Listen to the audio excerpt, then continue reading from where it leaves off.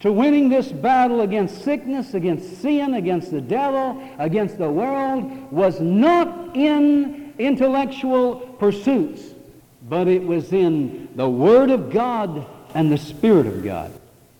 And church, this morning, the greatest work in your life will come about through the Word of God and the Spirit of God. You know why? Because it's just like I preached last week when the Bible in this very book, just a chapter or so back, said the power of God was present to heal them. How many of you really believe that this morning? How many of you really believe that this morning? Praise God. Why is the power of God present here this morning to heal us? Why is the power of God present here this morning to deliver us? Jesus isn't here. See, the multitudes thronged him because there was a visible person who had done supernatural things, and they believed that if they could just get close enough to touch him, that they would be healed, they would be delivered, they would be set free. The woman who had the issue of blood said, if I can just touch the hem of his garment, I know I shall be made whole. But church, let's face it, Jesus has not chosen to manifest himself in bodily form here this morning. And therein lies the problem with a lot of us. If Jesus walked in here in the flesh this morning, I assure you that all of us who have needs would say instantly, I know that my need is met today. Boy, I know it. Why? Because we would go not by faith, but by sight. I see him, and therefore I believe.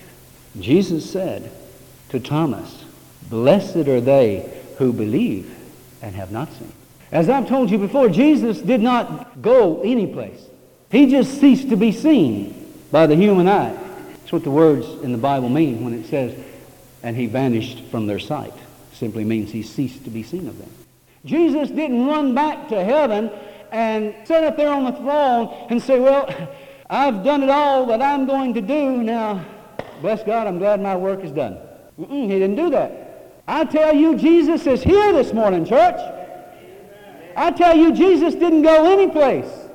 He is right here this morning. And he didn't stop healing, and he didn't stop delivering, and we've got to get that mess out of our mind and get back to the simple, childlike belief that Jesus Christ is the same yesterday, today, and forever. He has not changed. And he is still in the healing business. He's still in the delivering business. Well, Pastor, how come we don't see more people healed and more people delivered? Because we don't believe it, and we don't pray it, and we don't practice it. You and I can see these things happen in our homes, church, if we'll just believe it and practice it. Why do people stop getting healed? Because people stop praying. Why do people stop getting delivered? Because people stop praying. Why do people stop getting filled with the Holy Spirit? Because people stop praying. Why do people stop getting saved? Because people stop praying.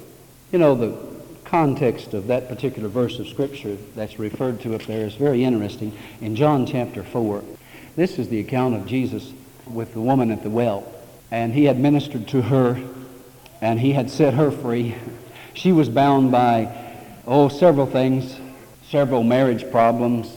I said several, and I'm not joking. She had 5 husbands. You think you got problems. And she also had racial problems. She was hated by the Jews. She also had a religious problem. She thought that her and the Samaritans had their own form of worship, and they felt that it was better.